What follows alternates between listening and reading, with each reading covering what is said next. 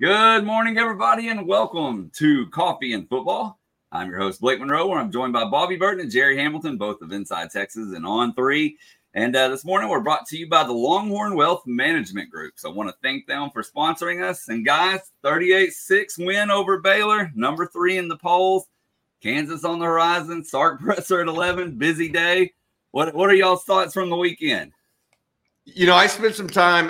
First of all, I think we need to go over Brandon Baker. That's the most recent news. Everybody that's a Longhorn fan probably watched the Longhorns game, but I don't think everybody's heard about Brandon Baker and his pledge to the Longhorns. He committed to Texas last night over Ohio State, Nebraska, Oregon, Georgia, etc.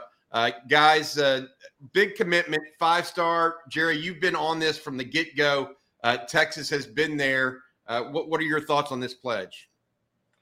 Yeah, I think it's a huge win for Texas. Look, he's an advanced guy in pass pro. He's going to have to continue to get stronger, like any offensive lineman in high school, college football at Power 5 level. But this is a recruitment that, it started looking like Oregon was a heavy favorite. Obviously, Adrian Clem leaves Oregon. Baker's brother played at Oregon. So that gave them a built-in advantage. He had been on that campus so many times throughout the years. But this really came down to Texas and Ohio State. And this is a recruitment that, look, before Sark and Flood came to Texas, the Longhorns would have had no shot, 0 shot. That's how much things have changed on the offensive line in recruiting.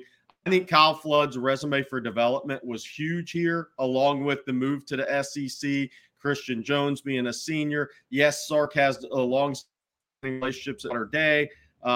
Baker has family on the dad's side in the DFW area. The mom's side is related to the Akana family. So there are a lot of things, a lot of boxes checked for Texas in this recruitment. But I think the two biggest ones at the end of the day were Kyle Flood's resume for offensive line development, and Texas is moving to the SEC. I just think it's such a huge momentum. I wrote an article or a column this morning, Jerry, on the Longhorns, and the reason it feels different right now is than it has in years past. It's the first time Texas has been 4-0, first of all, since 2012. Yeah. But the reason I think it feels different, we've dealt with one-hit wonders before, right? Mac went back and won the Alamo Bowl with David Ash. We thought that maybe the worm was turning. Texas beats Georgia in the Sugar Bowl. Again, we felt like maybe this was the impetus to change things. The reason this feels different right now, not only does Texas have a good team on the field, but they're recruiting like champs off of it. Yeah. And those two things get together is what I called an inflection point this morning. And that's why I think that the news of the Brandon Baker committing, the idea that Texas leads right now, most likely for Kobe Black, the corner out of Waco Connolly. And Ryan Wingo. Ryan Wingo, the wide receiver out of St. Louis. Those are nationally recruited guys that I just believe, Texas is moving in the right direction on multiple levels simultaneously. That creates a different trajectory for your program. It creates a sustainable program. Look, Texas fans are greedy. There's no entitled. Should not be ashamed of that, by the way.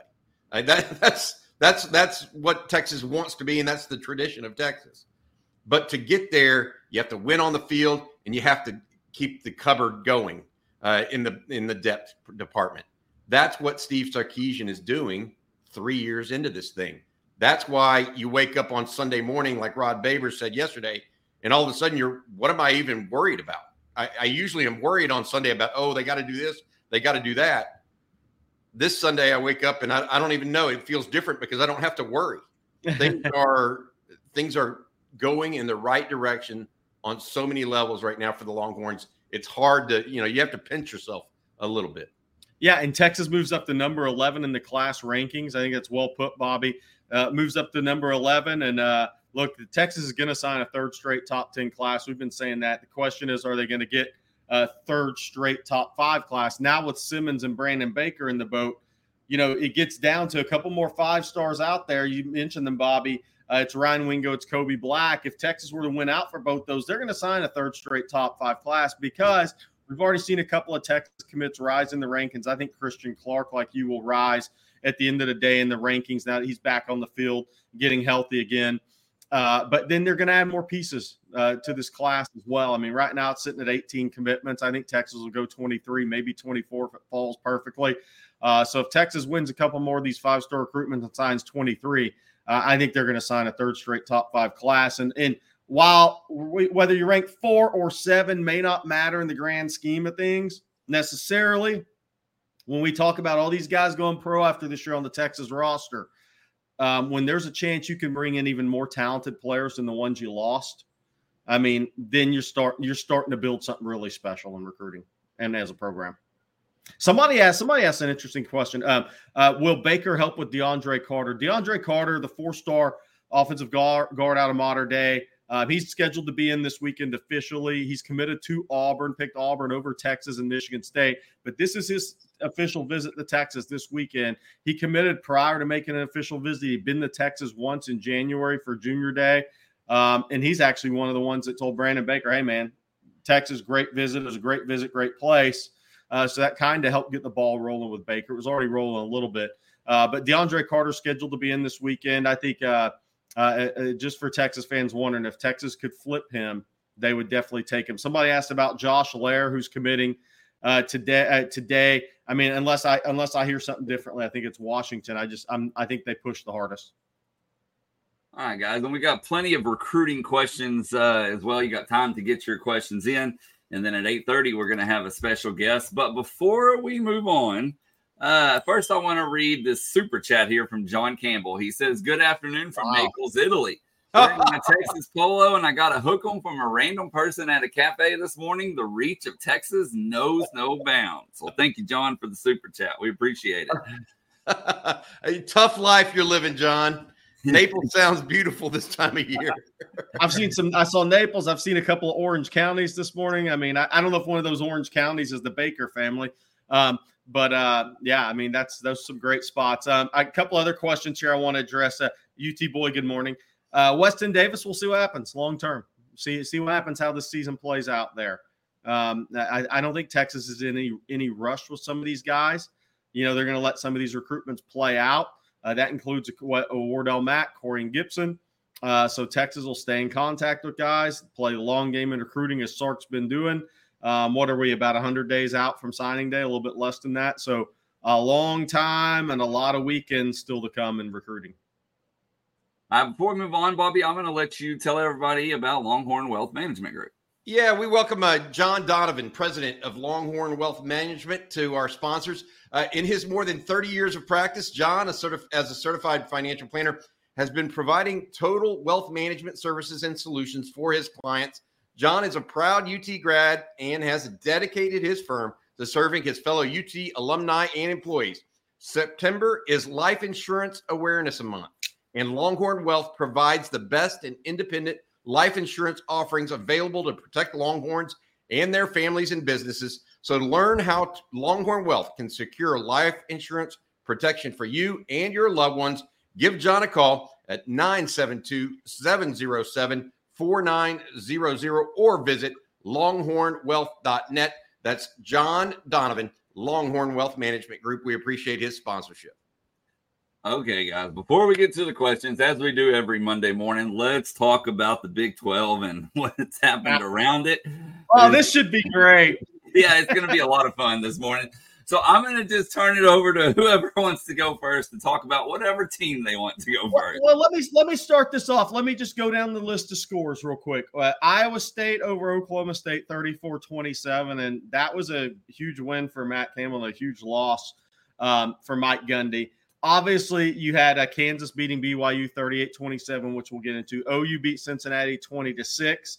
U of H beat Sam Houston 38-7. Kansas State beat UCF without John Reese Plumlee 44-31. TCU beat SMU 34-17. So the Big 12 has defeated the ACC, beating SMU twice, OU and TCU. And then finally, West Virginia 20, Texas Tech 13, and Texas 38, Baylor 6, Bobby. Look, here's the reality right now. What two teams do you think made the most stink, or actually three teams made the most stink about Texas and Oklahoma leaving the Big 12? Which three teams? Just Tech number one. Okay. Tech inserted themselves into the conversation to make them one. All right, Tech, Baylor, Mac Rhodes, a little sanctimonious about that, and then Mike Gundy in Oklahoma State. Mm-hmm. Fair? Agreed. Tech and Baylor are both 1 and 3. They are bringing up the rear in the Big 12 overall. And play this weekend for that spot. They play this weekend? Yeah. Oh, boy. My point being, get your DVR ready. Sometimes beware of what you wish for, and look, I'm not here to sit here and say I told you so, because I didn't know Tech. I didn't know Baylor was going to lose to Texas State. I didn't know that Tech would go up and lose to Wyoming or to an undermanned West Virginia squad. At the same time, I mean, you talk like that, and it puts a target on your back. And those schools too rarely have had targets on their back in their lifetimes. They've been the underdog, the upstart.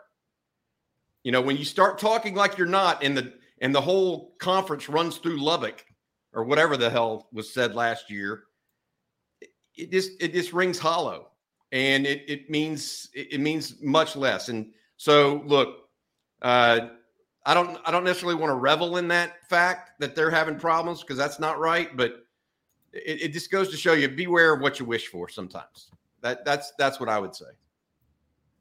Well, I mean, that even carried over to recruiting. The tweet when Micah Hudson committed by one of their in-house recruiting guys was one of the dumbest things I've ever seen. What did he say? Something about running the state in recruiting. It's just like, I mean, it just furthers the point of just one of the dumbest things I've ever seen a recruiting guy put out on Twitter. It really was. It was idiotic.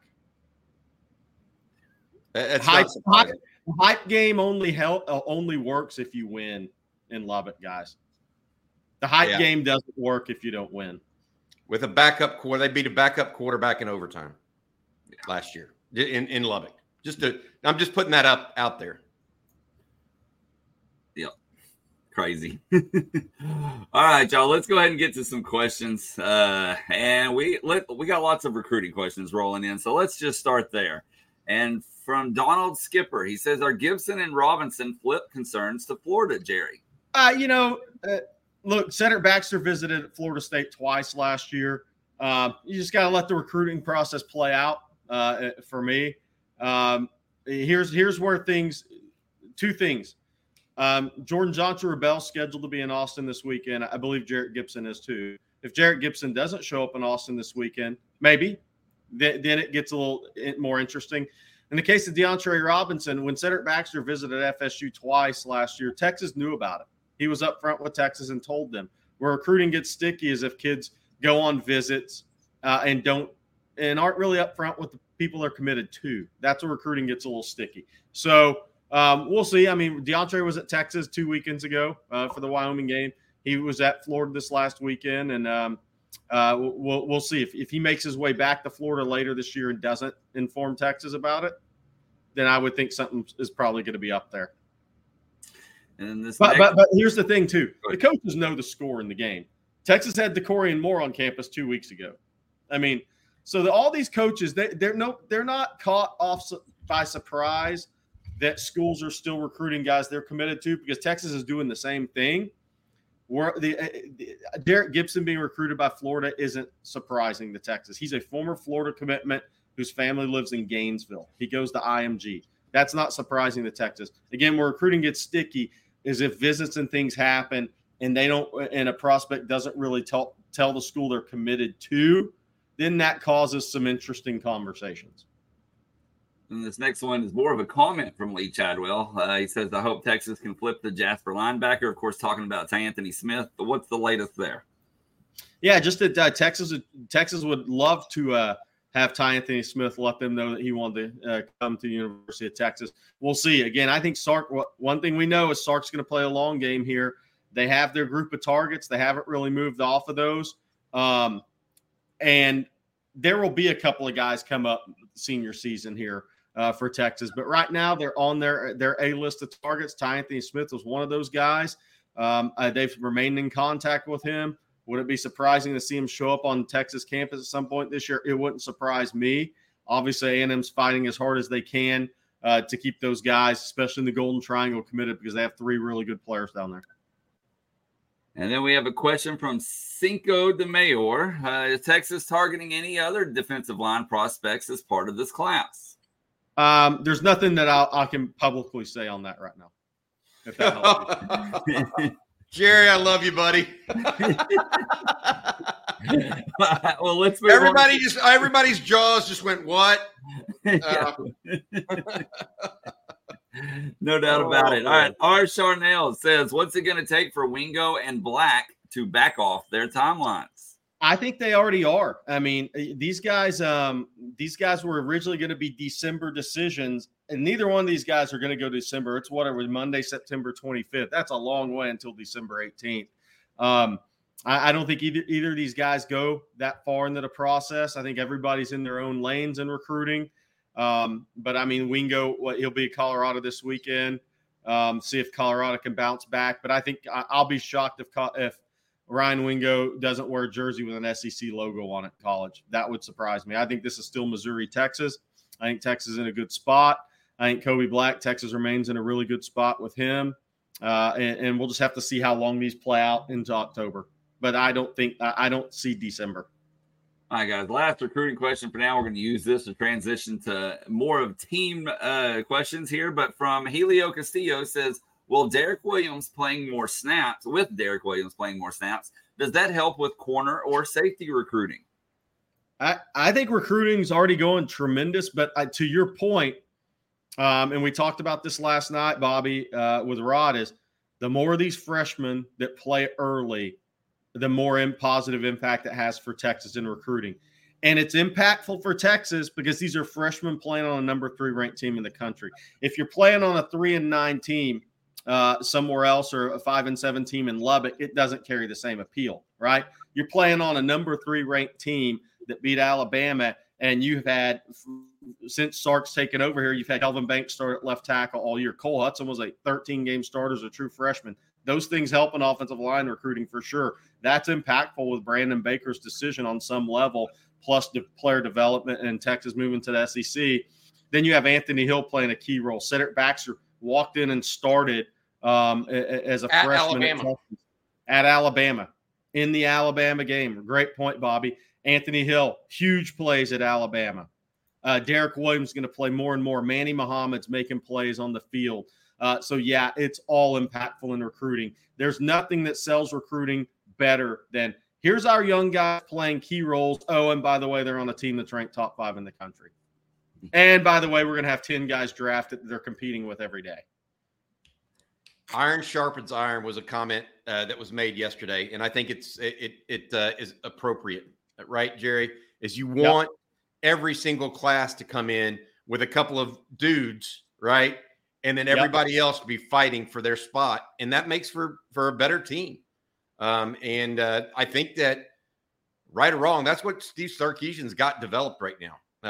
I am just so impressed with, you mentioned player development. Think about Tavondre Sweat. I mean, he is playing himself into a potential first-round pick right now, guys. I mean, would you have thought that 2 years ago? No way. Look, you look across the group, they've just done a tremendous job. Jatavian Sanders, I think back to his freshman year, Jerry, when he looked lazy, little lack of focus. All of a sudden he gets into the program, and 3 months later he starts coming out like he's going to be a great player, and he has a good sophomore year and continues that trajectory. Jalen Ford now looks like a mid-round draft pick at the very least. I'm just impressed because the more you talk about it, the more success you're seeing with Texas, not just in the young guys like Derek Williams getting time, but also in the older guys. And so when Jerry talks about the NFL draft, that's going to have such a big impact people don't even realize yet.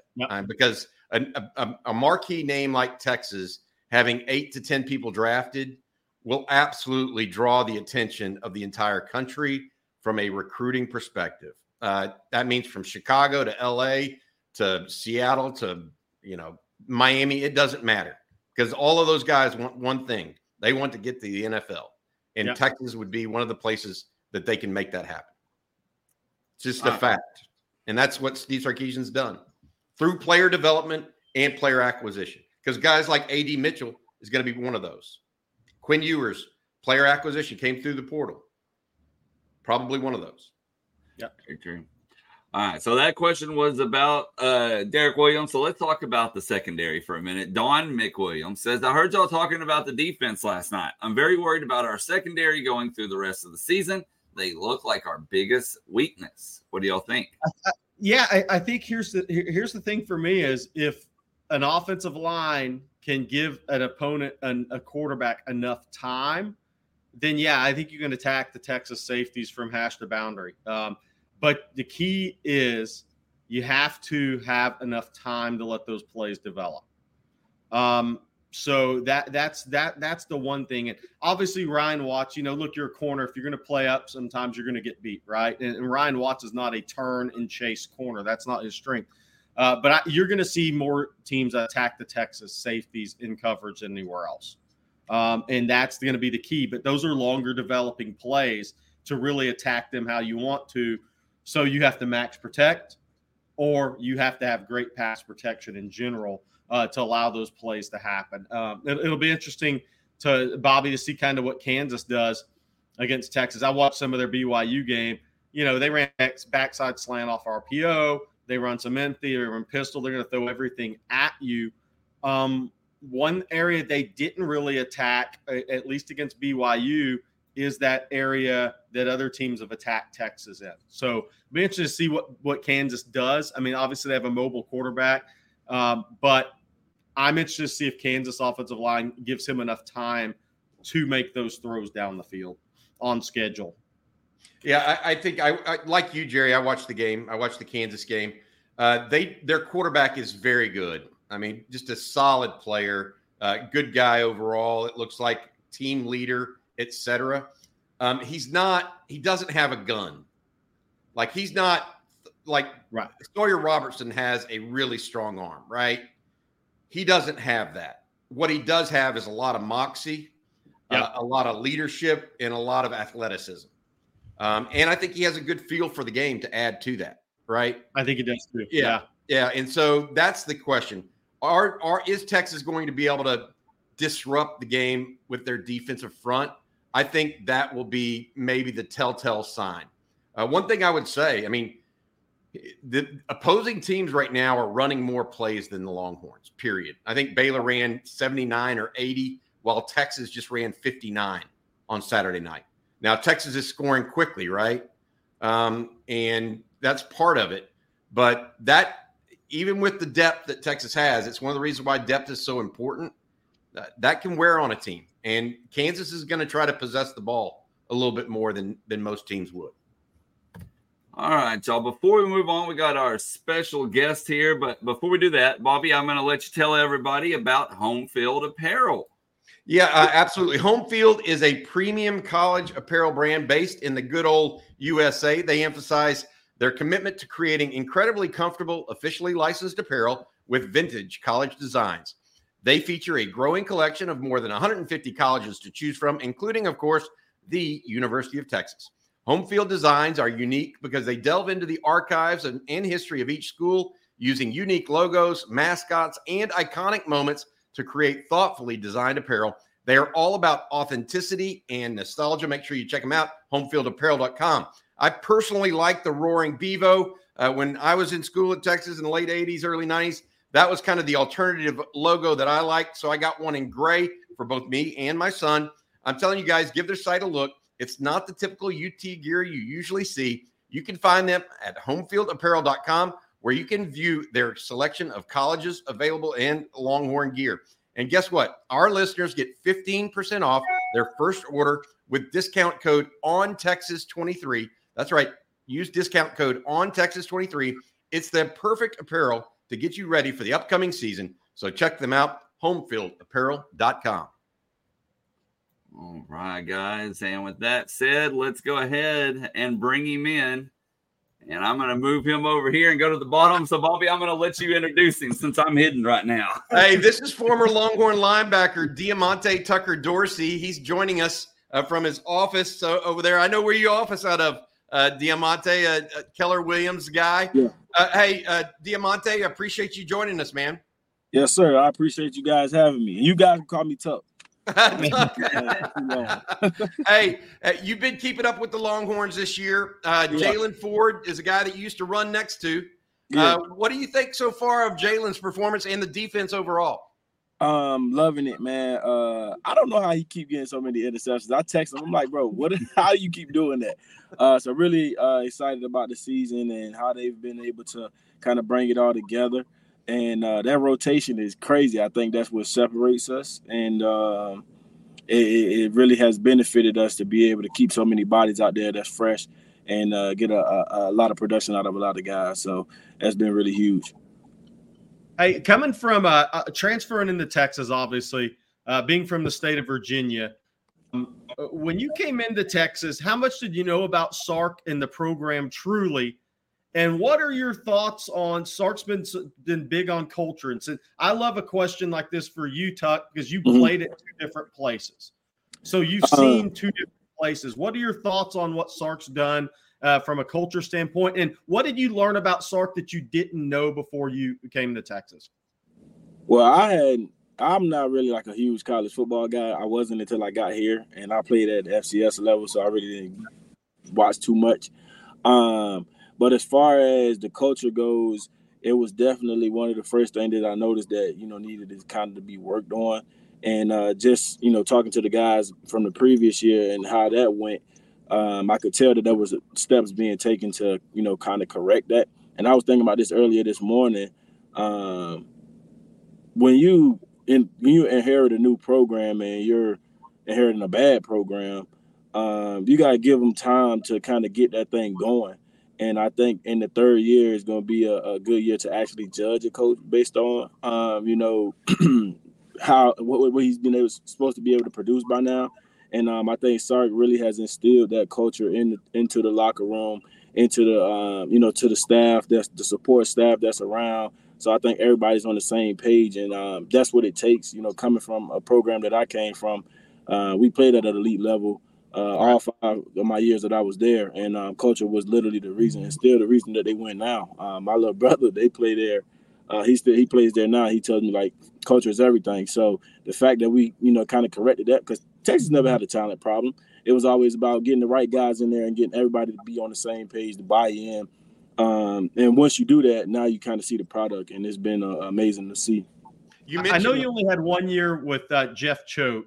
But his development at linebacker position at Texas has been very impressive. So for the Texas fans out there listening to you, and there's hundreds of them right now, what kind of Jeff Choate, what makes him such a good coach to you, even though you only had a year with him? I think because he doesn't necessarily – it's going to sound weird, but he doesn't really focus too much on football, if that makes sense. Like he's easy to follow and he's easy to connect with because he tries to teach us he tried to teach us how to be men, not just football players. And I think that kind of built a relationship to where you want to play for a guy like that. And he's easygoing.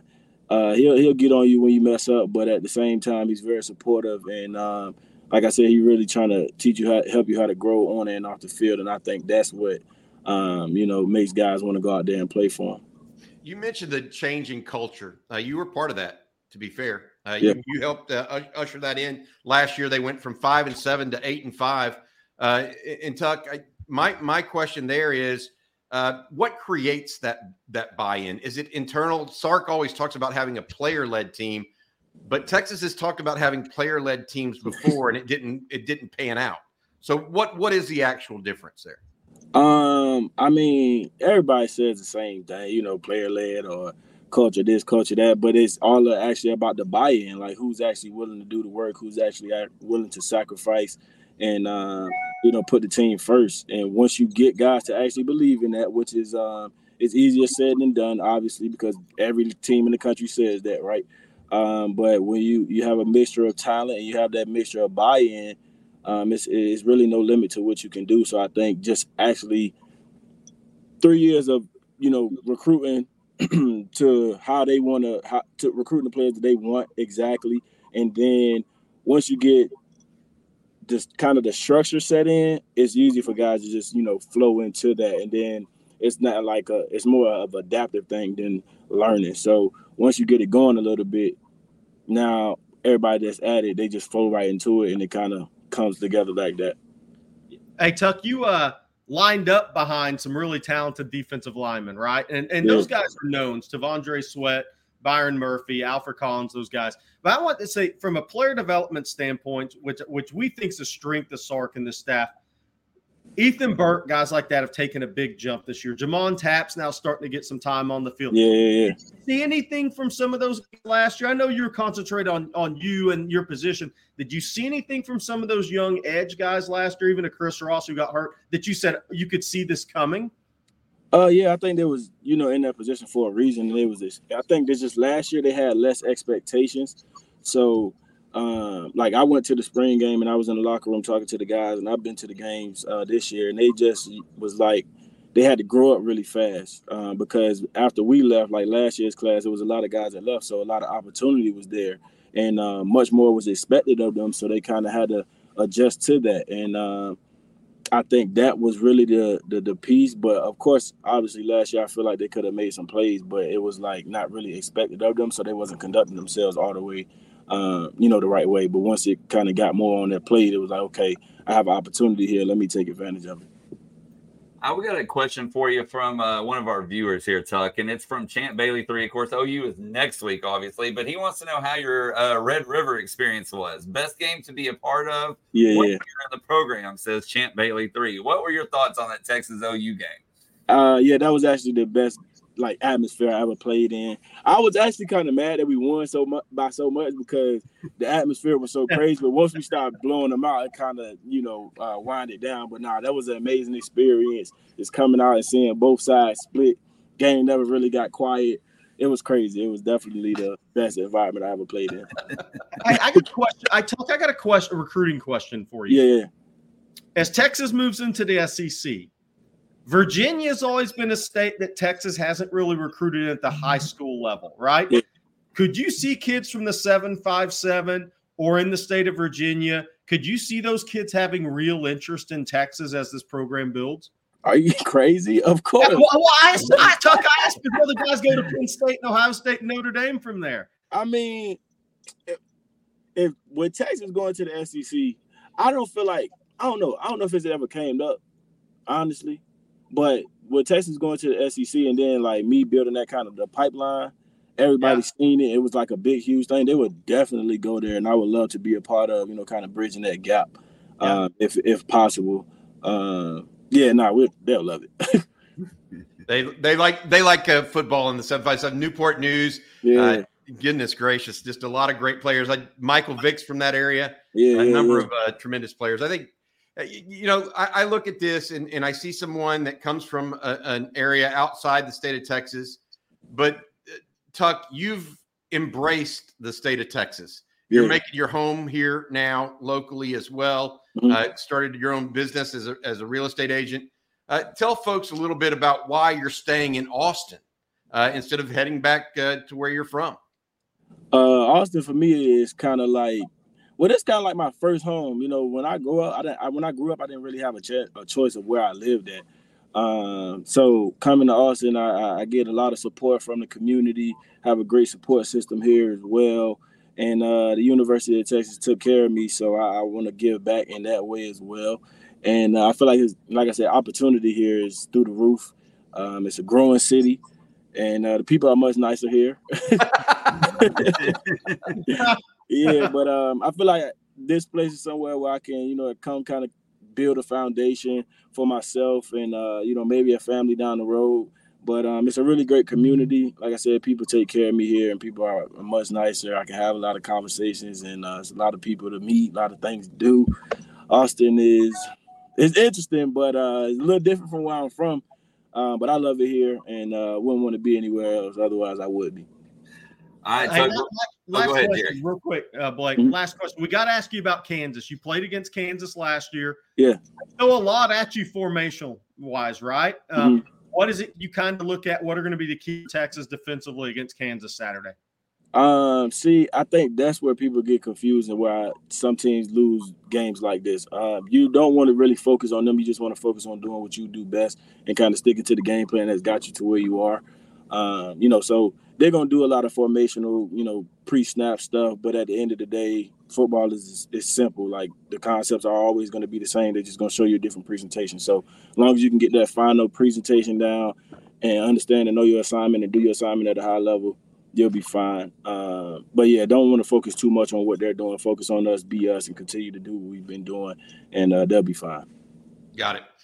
Thanks, man. You're really good, Tuck. I appreciate you. Good luck in everything you're doing, okay? Thank you, guys. All right, you have a good one now. That's yes, sir, Diamante Tucker Dorsey, former Longhorn linebacker, now in private business, working for Keller Williams, in those guys over there, the realty company. Blake, Jerry, good guest to have on a Monday morning, I think, because he's got that recent experience with KU and that offense. That was a great last question, I thought, Jerry. Yeah, it was great. And I thought his answer was so interesting, right? Because that I think is kind of, while you prepare for all of this, you prepare for all the eye candy, all the formations, because Kansas may throw more at you than Sark throws at you. Right? Pre-snap and just looks and things you have to prepare for. I thought what Tuck said was so important, especially this week, because I'll say this season's fallen in line for Sark really well. Rice game didn't play up to the expectation, then you're going to Bama. Home for Wyoming didn't play up to the expectation, then you're going to Baylor. This week, what's Sark's message? Hey, guys, we haven't played a great home game yet. We need to concentrate on us. Last week's win can't affect this week's performance. So it up really well from a coaching standpoint for Sark. And this week, he gets to sit there and tell this team, tying to what Tuck said, we need to worry about us. We have not played up to our capabilities at home. I want to see this team go out and play up to our capabilities at home. We'll get you prepared for this game, but go play your capabilities like you have on the road, but you haven't at home this year. Because the reality, Bobby and Blake, next week, you don't need a speech. You don't need anything next week, okay? This week, it's all about, hey, I want to see us play against Kansas at home the same way we've played on the road. For the ones who work hard to ensure their crew can always go the extra mile, and the ones who get in early so everyone can go home on time, there's Grainger, offering professional-grade supplies backed by product experts so you can quickly and easily find what you need. Plus, you can count on access to a committed team ready to go the extra mile for you. Call, click Grainger.com, or just stop by. Grainger, for the ones who get it done.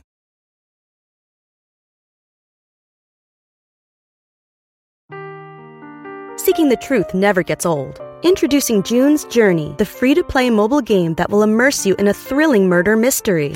Join June Parker as she uncovers hidden objects and clues to solve her sister's death in a beautifully illustrated world set in the Roaring '20s. With new chapters added every week, the excitement never ends. Download June's Journey now on your Android or iOS device, or play on PC through Facebook Games. Definitely. All right, guys. Before we move on, we got some super chats that we got to knock out that I've been meaning to get to, so my apologies on that.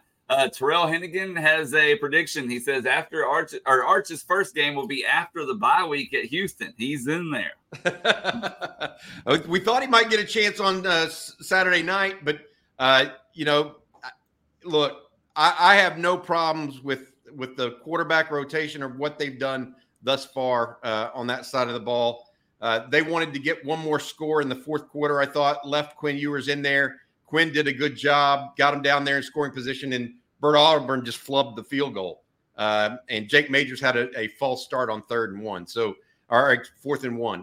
So my point or my thought there is, guys, I think we're going to see Arch Manning at some point this year. Not exactly sure when. And then this next super chat from Damon Raybone, and he says, Baylor ran so many plays because we muffed so many punts. Correct. Credit the defense for stepping up. Hey, he's right. Yeah. He's absolutely right. It made their 3-play drives 6-play drives. They had a few 3 and outs in there, guys. on both, or 7-play drives because they failed on 4th down a couple times. They were 1 of 5 on 4th downs, I believe. Yeah. You're right on that one. Then he has another one that says UT is a 5.5-point favorite against Oklahoma. Hammer it while you can. OU is fake. Bobby's kind of reluctantly shaking his head here. I've been around too many years now. It doesn't matter whether OU's fake, Texas is fake, or whatever in that game. I literally believe this in my core. Throw the records out when those two teams play. I've seen it too many times. You know, I know what I'm talking about, man. I saw Texas beat OU 4 times in a row with lesser talent all 4 times. I am not that guy that's going to sit here and say, go bet that game, because anybody that thinks that's the way that works, I just don't agree. I just don't. I wish it worked that way, because this year it would favor Texas, but you know. Let's get back. That game for Oklahoma is so massive this year because they got smoked last year. They got that. What happened to them last year is what happened to Mac Brown. Absolutely, and Brent Venables field embarrassed last year, and Brent Venables needs a signature win right now. Yep. Let's be clear, and the only way he gets that is Texas. He doesn't get a signature win against Kansas State, right, or whoever. The only signature win on Brent Venables' possibility this year, unless it's a bowl game, is Texas in the regular season. Yeah, their schedule's horrible. Yeah, exactly. So how else is he going to prove to people that he's really turning Oklahoma? Yeah. The only way is to beat Texas. We're going to get back to the Baylor game with this super chat. Last one. Guy McPhail says, how would you grade the officiating against Baylor? And thank you, Guy, and Damon for the super chats. My smart ass answer says, great, Texas won 38-6. But I didn't see anything egregious. Did I miss anything egregious out there? There was a spot of Sawyer Robertson one time on a run that he was out of bounds at the 12, and they give him the ball at the 10 and a first down. But other than that, I didn't see anything egregious. I like the pace of play personally. There were not a lot of stoppages. Like, one of the things that I get irritated by, you have a team that makes a big play, and you can tell clearly that it's a catch, and then the officials want to sit there and review it for 3 minutes, and it just changes the momentum and the time of the game. I thought that this ref crew did actually a good job in that regard. They let the game play on and didn't over-review things. Michael Ortiz asked if Ethan Burke's okay. Ethan Burke did play Saturday against Baylor. It was interesting. He lined up in a 3 and 4 point stance a little bit early in that game. Then as that game moved on, they got him back in that 2-point stance, that standing starter stance. I think that's definitely where he's best right now. Next year, this time, I think in the 3-point stance, he's going to be even better player. Hey, I want to say this on Ethan Burke, and Dave Aranda mentioned this in his post-game press conference. They were really planning. Ethan Burke and Barron Sorrell lined up wider than they anticipated, than Baylor thought they were going to, because Baylor likes to run outside zone, right? Well, Baylor then said, okay, if they're going to line up like that, then we're going to try to run it inside. Tavondre Sweat, Byron Murphy, Alfred Collins, Vernon Broughton, Trill Carter played a lot on Saturday. That was his most snaps he's played as a Longhorn. They were having none of that. So Baylor's run game was just, Baylor trying to make it work through the air was never going to happen in this game. And that's what they were relegated to trying to do. We had talking about Burke. Now we have a question about his high school counterpart. He says that David Rawls asks, is Bosick still hurt? Was hoping to see him in 4 games like Walton. I don't have anything new on that, Bobby. I don't know if you do. No, he was banged up in preseason. We talked about it here. I think they're trying to get him healthy, Jerry. Yeah. It may be a situation where he's clearly not ahead of Jamon Tapp and or Justice Finkley. So why rush the situation if you've got 4 to 5 deep right now, and can add even Billy Walton in there sometimes as that overhang player. So as Sharpshooter brought up, talk about Tapp. That dude has some serious power and spring in those legs. Absolutely on Jamon Tapp. Here's going to be a thing to watch on Tapp moving forward it's going to be discipline at the position. He has a ton of athletic talent now. I mean, I sound like a broken record, but that 2022 class was ranked number 5 in the country. Dre Bledsoe and Tap were two of the guys with about as much upside as any, but they were also had the farthest to go to maximize their ceilings. That was both physically and technically. So you're going to see some flashes from those guys this year. I say wait for next year to see the next 2 years the type of players those guys can become. But what I like about Tap, Bobby, is, Chris Ross was ahead of him. I don't want to say tapped out. I mean, that's kind of a dumb thing to say when his name's Jamon Tap. But some guys would have tapped out. Some guys would have been looking for the portal, right? They wouldn't have been they wouldn't have been bought in. Jamon Tap's coming out there and playing with purpose, and he's going to make some mistakes, but I can handle mistakes for a guy that's playing as hard as. Well, what I would say to that, Jerry, and the element that's important to me, some guys like Jamon Tap need to smell a little blood in the water. Yeah. Right. They need that. They're the shark. They need to smell the blood in the water that really lights their fire a little bit. And I think you can see that happening for him as a young player. And that will hopefully lead to a better player. I want to say this. You mentioned Bledsoe and Tap. Dre Bledsoe, you can tell, is a year away in the weight room, a true year away in the weight room from being an Alfred Collins type of disruptor. Yeah. He's got the arms. He's got the quickness. He's even quicker than Alfred, I think. And he's going to have the size. If he gets just a little bit more strength, he's going to be, I mean, we look towards next year in the SEC. That's going to be a big one for the Longhorns, in my opinion. His development in the next 12 months will mean a lot in the SEC. Talking about Tap. So let's go on to this question from Captain Americano. He says, Hookem from Nicaragua. Never been there. I'd love to go. Me too. What are the chances we see more of young players like Tap, Mo Blackwell, and Derek Williams against Kansas and OU? I think depth could be our hidden superpower. I think Derek Williams is going to keep playing more and more because he's just different. He's just different. Cornerback feet in a 6'2", 195-pound safety frame. I'm not saying he sees the game on a Jalen Catalon level. Not many people do. But for a guy that wasn't an early enrollee, he sure is seeing things pretty well for a true freshman. He's going to be scary in the future. Then we have this next question here. And we're going to talk about Kansas for a little bit. Bobby Brown says, how does the Texas offense match up against the Kansas defense? So here's my take on that. Kansas has an opportunistic defense right now, guys. They have a secondary that likes to take the ball away, led by Kenny Logan. They also have Kobe Bryant. They've got a new guy named O.J. Burrows that really likes to hit you. They've got a good cover corner. They have a good secondary. Is it a great secondary? Kwame Lassiter is in that group too. Do they have a great secondary? I don't know, but they're experienced, smart, high football IQ. Okay. They're going to make that interception that Wyoming didn't, for example, against Quinn Ewers. So they're more opportunistic. The real judge will be, and Jerry and I talked about this before we went on air this morning.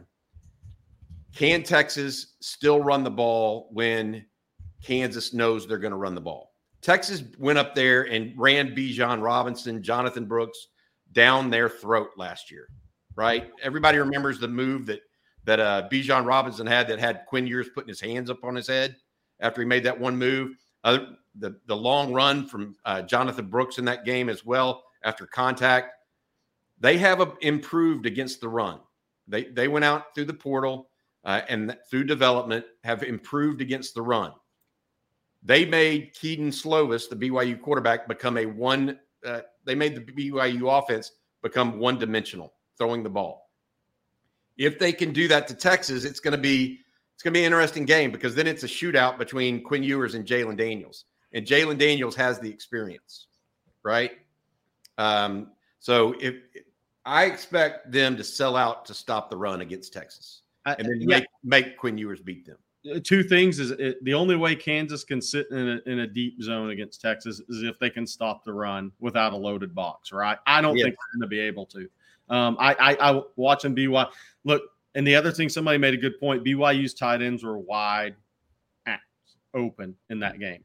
And that's a good sign for Texas because, Sark's going to scheme to get those guys in space. And Jatavion Sanders in space is different than the BYU tight ends in space that made first downs and kind of fell forward. That's not what JT Sanders is going to do.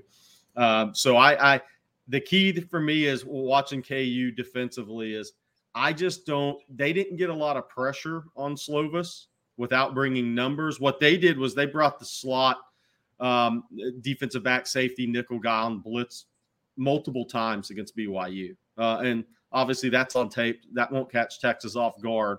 That's where Kansas brought some pressure against Slovis in that game. But I don't think they're going to be – if the Texas offensive line plays at a high level Saturday, I think Kansas is going to have a tough time. And now let's follow that question up with this one. Randy Bobandy says, how does Texas match up on the offensive and defensive line? Well, I think it's another game where they have an advantage, Bobby. I mean, I think they have an advantage on both lines if they play disciplined football and pass protection on the offensive line. On defensive line, I think Jalen Daniels is interesting because he's more like a running back with his vision. Jalen Milroe's just a freaky athlete that's going to take off and get around the edge. Daniels is almost like a running back, and he's going to be patient and kind of weave. So you have to be disciplined in your rush lanes, but I think Texas has a huge advantage up front. This would be my take on that. So having listened to Lance Leipold at the Big 12 Media Days, he likes his offensive line. So at some level, he thinks this may be strength on strength. Their offensive line, he thinks, goes 7 deep now, much better than what it was when he got there. Not unlike Steve Sarkisian, the offensive line now for Texas, much better than when he got there. Is it to that level, and can it stay up with the Texas defensive line? I don't know that. No one else has proven that they can stay up with the Texas defensive line at this point. So I don't know why Kansas necessarily would be any different unless they try to attack Texas and have success on the perimeter. And Kansas does have players on the perimeter. Devin Neal can get it and go. Darren Hinshaw, the other running back, is a power guy that can still get outside. They've got some other players in the Arnold. Lawrence Arnold is another guy. So they've got pieces to the puzzle on offense. This is really offense. How many points do we think KU can score and needs to score to win this game? If it's 35, I think Texas wins. If it's 24 or 27, that's a different story. Kansas did too. Devin Neal was in motion, a lot of jet sweep stuff with him, right? Yeah. So they use him in different ways. Kansas they're going to run a lot of inside counter stuff, but they're going to fake counter and run option off of that. So Texas is going to they're going to see something they haven't seen all season in that regard. So it'll be interesting to see. I could see them having some success early just while Texas adjusts to something they haven't seen before. But again, my key is Kansas, are they going to have enough time in the pocket to run developing pass plays to attack Texas, where I think you can attack Texas? I tend to think they aren't, unless to Bobby's point, the option plays, unless they can start spreading Texas out horizontally a little bit more. I think they're going to have it tough. That's where guys like Tapp and Burke really help Texas, because they have quickness and length. Yeah. And then they have more quickness and more length than most Big 12 teams have to defend outside. All right, y'all, we got a super chat here. Another one from Damon. Thank you again, Damon. He says, this is a matchup nightmare for Kansas. What am I missing? Line of scrimmage on both sides heavily favors us. Jalen will be scrambling for his life. I go back to this. Texas hasn't played a really good game at home. I mean, Texas needs to come with a road effort at home this week, because this is the best team they've played on their home field this year. And they were in a game in the fourth quarter against Wyoming that they shouldn't have been in a game with. So that can happen again. I think if Texas brings their road game home, then I think I can understand why the line's where it's at. Well, let's follow that up with this, to your point, Jerry. Russell Hinkle says, Quinn seems like he may be a better road/neutral site player. Do y'all agree? I actually do. As of right now, he is. Jerry, you have a theory on this. I've said this before, but look, I think playing quarterback at Texas is a little different. And I always take it back for a Texas fan.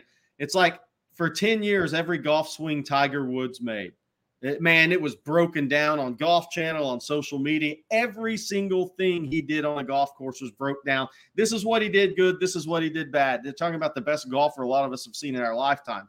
The Texas quarterback's the same way. I mean, every step he takes is broken down. And I think there's a different pressure that comes with that. I think it's a lot easier to be more comfortable when you play on the road and play neutral home sometimes. All right, there you go. Okay, this next question here, guys, is and I told them I would ask it. I got to find what I did with it. Ted Pear wants to know, Jerry, how about AC making Jett Bush look like J.J. Watt and chasing people down? I was going to let Bobby address this one. Bobby brought this one up. Jett Bush got the sack, and in the box score, he gets the sack, and Jett Bush was in the right place, right?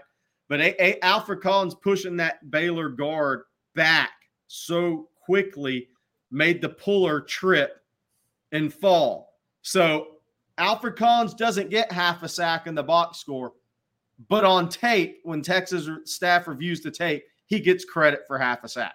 Oh, he'll get a credit for the whole sack. I'm just going to be, because he literally allowed his push of that offensive tackle into the puller completely. It didn't allow the puller to even touch Jett Bush and become completely free. It looked like, in fact, that Baylor had just misguided the play, but no, Alfred Collins' initial push is what did it. Look, I think Jett Bush, we've talked about this, is a solid player. That's my take on it. And he's been a solid backup level player for Texas for a long time. He is now even more experienced. We talk about the thing that the Texas defense has today that it didn't have last year and certainly didn't have 2 years ago. Now they have more IQ and experience on the field than ever before since we've been the last several years here, Jerry. They also have more talent, okay? But you add in that understanding and confidence level that they've got right now. I love what they're doing in that regard. I absolutely love it. So this Texas defense is playing with a lot of confidence. They have a lot of ability. That comes from experience and success. And Jett Bush is part of that.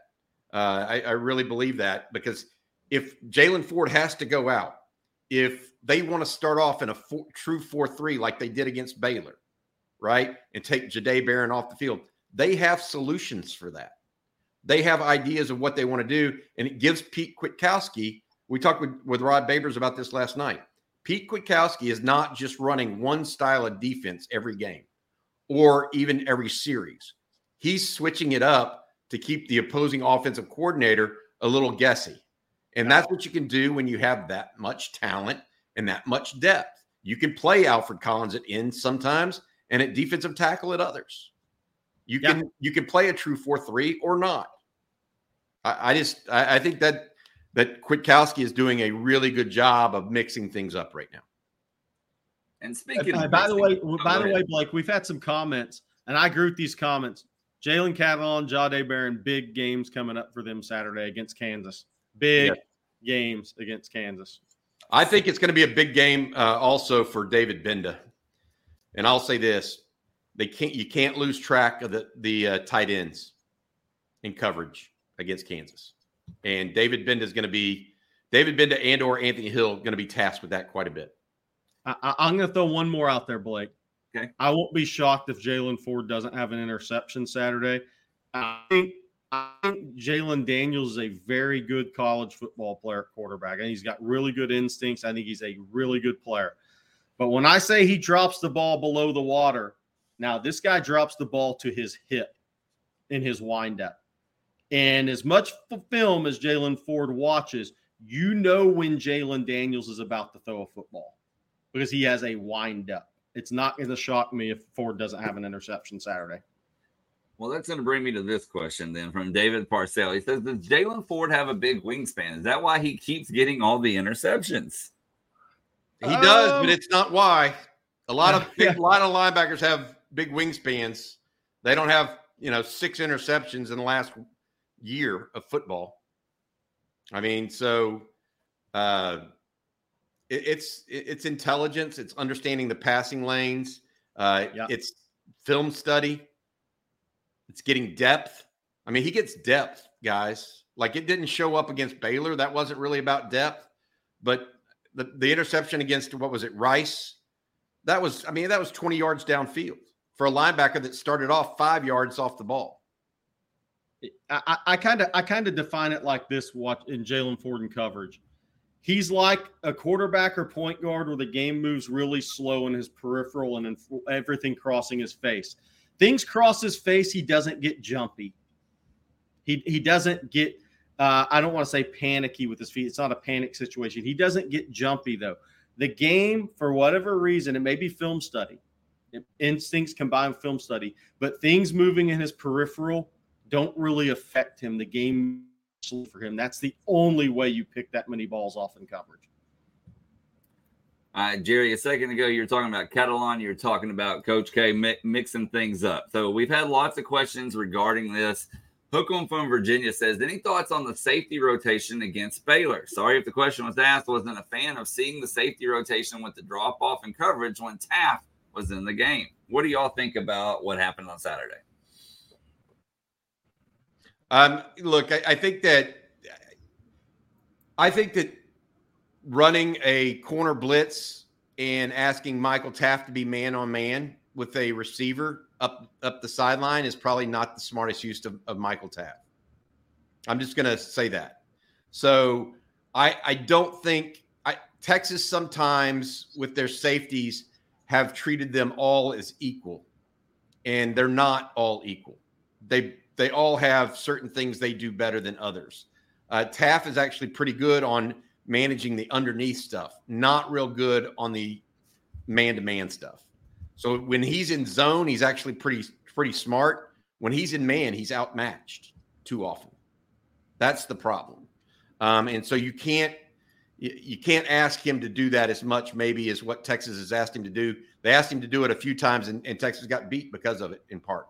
One a PI and one a ball that he couldn't get over the top of to help Ryan Watts out. All right, let's go to the other side of the ball and talk about the offense for a minute. Russell Hinkle says that Sark throwing another wrinkle in the offense and giving Big 12 opponents something else to try to scheme for by adding Gunnar Helm to the action. Will we see him more moving forward? I'm not sure it's any wrinkles. I think this, though. I think taking what the defense gives you because you have more weapons makes it a defensive coordinator's job tougher. You're not forcing situations. You say, okay, if you're going to play us this way, this is what we're going to do because we have multiple guys at all these spots. That's when you get really tough to defend, in my estimation. And I'll say this. Here's the thing, too, is Sark wants to stretch the field vertically all the time. That doesn't mean the ball has to be thrown vertically, but he wants to put pressure on the defense vertically. The more he can do that consistently with your outside athletes and those receivers that a coordinator says, yeah, they can get us deep. Even if the ball's not thrown deep, it opens everything else up for those guys. It puts them in favorable matchups. So I think you're seeing some of Sark's plans start to come together because he has more weapons on the outside this year. And those guys making plays against Bama, they don't have to make plays every game like that. But by them putting them on the board against Bama, it's a little bit different game how these D coordinators look at you. Dave Aranda said as much in his pregame press conference, his Monday press conference last week. He said last year they had one guy. This year they have multiple guys at receiver, and that changes the way we look at them and have to play them. I would say this, that 3rd and 15, that go route to Jonte Cook up the seam, that shows you what Texas can do differently right now in the passing game. That was a beautiful throw by Quinn. If he's even, he's leaving. I felt like that was just a symbol of what Texas and Steve Sarkisian is putting on film. You mentioned getting Gunnar Helm involved too. I think that they've got so many weapons right now. They really do. I mean, Xavier Worthy only caught 3 balls on Saturday. right? But was his presence felt in that game? Absolutely. And so I look at it, and I'm impressed with what Texas and Steve Sarkisian did on offense against Baylor. They really pretty much did everything well. They ran the ball well. They threw the ball well. It was a complete offensive performance. The only thing they maybe didn't do as well as you'd hope is pass protect. 3 sacks. All right, y'all. We started with recruiting, so let's wrap it up with a couple of recruiting questions, and then we'll get out of here. This very first one here is from Vivek B, and he says, do you see Brandon Baker having a legit shot at right tackle next year? It seems Cam would have that locked up. Well, I think here's the thing with Brandon Baker. Pass protection-wise, I think he's going to come in and compete. The question with young offensive linemen is always, what are you going to do in the run game? Are you going to have enough push? Are you strong enough to compete now going into the SEC as a true freshman in the run game? I think he'll be fine in pass protection. He's played at a high level. He's been coached well. He goes against really good athletes every day in practice, more so than even in a game. I think that helps him make that transition. But again, with Brandon Baker, it's going to come down to, are you getting pushed in the run game? He's 2 years behind where Cam Williams is. But if he makes gains there, because I do think all linemen, when they come in, or 95% of linemen, they have to make gains in the run game. They have to learn how to be a little bit more physical on contact, run those feet a little bit longer, hold those blocks a little bit longer. If he answers that bell, then yeah, he'll compete right away. If not, I think you'll see him transition as a backup and then get ready to really compete for that job a year out. I want to say this about him. He's got great feet. Yes. So that is a positive that you can't compete with. The one thing about Cam Williams, I watched him quite a bit actually on the rewatch yesterday. He came in for Christian Jones, who went to the sideline vomiting during the middle of a drive. Cam Williams, he ran somebody 15 yards downfield on one block and heard the whistle and pulled up. Otherwise, that guy would have ended up in the stands, a la Michael Orr, just throwing him over the fence. He had locked on, and that guy was backpedaling as fast as he could and couldn't do anything about it. If you line up next to DJ Campbell next year, you have no choice but to block through the whistle. Okay? Because if you don't, he's going to look at you and probably punch you in the stomach. All right, Jay. Next question here from David Rawls, and I know you kind of touched on it at the beginning, but let's do it again. He says, with Auburn crashing, does the chances with Baker improve? I'm pretty sure he meant DeAndre Carter. Yeah, DeAndre Carter. I mean, Auburn had 99 yards late in the third quarter against an A&M team that gave up a zillion at Miami. So, yeah, I mean, look, I think the biggest thing here is Texas just staying on DeAndre Carter. Again, staying on your guys, recruit through the whistle with these guys. Let these seasons play out. We'll see on DeAndre Carter. Look, he committed to Auburn for a reason. This weekend, Texas will have their shot at that. I do know that him and his family really liked the Austin visit in January, but he didn't make the June official visit. That's always been scheduled out for September 30th. So with Brandon Baker committed, with Jordan Davis and Marcus Harris being leans, I mean, there's a lot of positive things at Mater Dei, but that doesn't mean you're just going to get the kid, because he may see an easier path to the field at Auburn for the reasons that Texas fans would say why you should flip from Auburn. He may see an easier path to the field, and that may appeal to him playing in the SEC for a coach that will eventually have a better program. Maybe he sees himself with a chance to start there in his own eyes. So we'll see what happens after this weekend. But I really think that will be big in his decision. Is he going to be okay with having a little patience at Texas versus maybe thinking he's got a better opportunity to play early at Auburn? We'll do one more recruiting question before we get to the final question of the day. Joseph Diaz wants to put you on the spot, Jerry. He says, when's that next commitment? Man, if only I could say that for sure. I do think guys moved off timelines. I'm interested to see if Solomon Williams comes in this week for his official visit this weekend for the Kansas game. I think there's some things playing out for Texas right now. Week of the OU game, right after the Oklahoma game, something wouldn't surprise me. All right, y'all. Final question for the day. I always save one of the last the best for last. I'm sorry. Stevie McClinton says, how many Texas players are top 5 at their position in college football right now? Sanders, Banks, any others? What do y'all think? Ford and Barron. Yeah. Maybe Worthy. Sanborn. Oh, yeah. Sanborn is like, I don't know the number. I don't know that he has enough. I got to go back and look at that. But he wasn't top 5 when I looked but he's averaging like 47 a pop right now. But the whole country is up right now. I got to go back and look. But maybe Sanborn too, Jerry, to your point.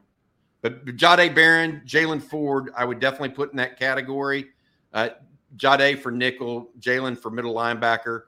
I would definitely look at Xavier Worthy, although I would say this, he will draft higher than his production shows because teams pay so much attention to him. I would say this, a crazy one, but Keaton Crawford's a top 5 in college football, and that stuff does matter, right? I mean, so that they have some guys in special teams, not the guys catching footballs last week, but the guys covering them that have played like top 5 at their position. Yeah, good notice. I just think it's this is a big weekend for Texas. This past weekend, it felt like the team was playing up to its level. Then they get a commitment from a 5-star. Now they're going to host a 4-0 Kansas team that Texas has been beat by before, right? Last time Kansas visited, Longhorns lost, and Jalen Daniels was the quarterback. So people putting this one in the books because Texas is an X number favorite over the Longhorns. Don't do it. Get ready. And for those of you guys not planning on being at the Kansas game, get your tickets. Go see the Longhorns. 2 4-0 teams playing next Saturday afternoon. I believe the kickoff's at 2:30. Going to be a big one, in my opinion. At Bevo Boulevard, 3 hours before the game. Team gets off the bus at the north end, 2 hours, 15 minutes before the game. We'll get into that later in the week. But if you're going out, get out there earlier. There's a reason to commit. All the commits and all the targets talk so positively about Texas visits right now because the Texas fans are worried about, what was the game against Wyoming? Recruits see it differently. What Del Conte and this university have done pregame, the game football experience for fans, for recruits when they come in, pretty high on the board right now around college football. So make sure and get in early and take it all in. I was going to say they also are impressed by the fans that come in early too. Yeah, it's not just what Del Conte and those guys done, but the actual a large crowd excites them instead of playing in front of 30,000 in Lubbock or whatever. Yeah, but the Big 12 goes through Lubbock. So before we leave, Bobby, it's the hub city. I'm going to let you tell everybody what else is coming on Texas football today. Yeah, absolutely. Lunch with the coach today around noon. Myself and Brian Irwin, 2-time state championship coach. Then Rod and Jerry come back with Talking Ball this afternoon. I think they're going to look at some of the top players committed to the Longhorns currently in recruits. That should be interesting. We also want to say thank you to our sponsor. That's John Donovan and the folks at Longhorn Wealth Management Group. Give them a shout at 972-707-4900 or visit them at longhornwealth.net. John and his group are committed to helping Longhorn alums, employees, family, and friends reach their prosperity goals. Thank you so much, John, for your sponsorship. A 14-year member, I believe, on the board of the Dallas, Texas Exes. Okay, guys. Well, that's going to do it for this edition of Coffee and Football. As Bobby said, we want to thank Longhorn Wealth Management Group. Thank all of you for tuning in. Thank you for the super chats. Be sure to hit that like and subscribe button. We would definitely appreciate it. Ring the bell so you're notified anytime a video is posted on Texas Football. And for Bobby Burton and Jerry Hamilton, I'm Blake Monroe, and we'll see you tomorrow morning. Hookem.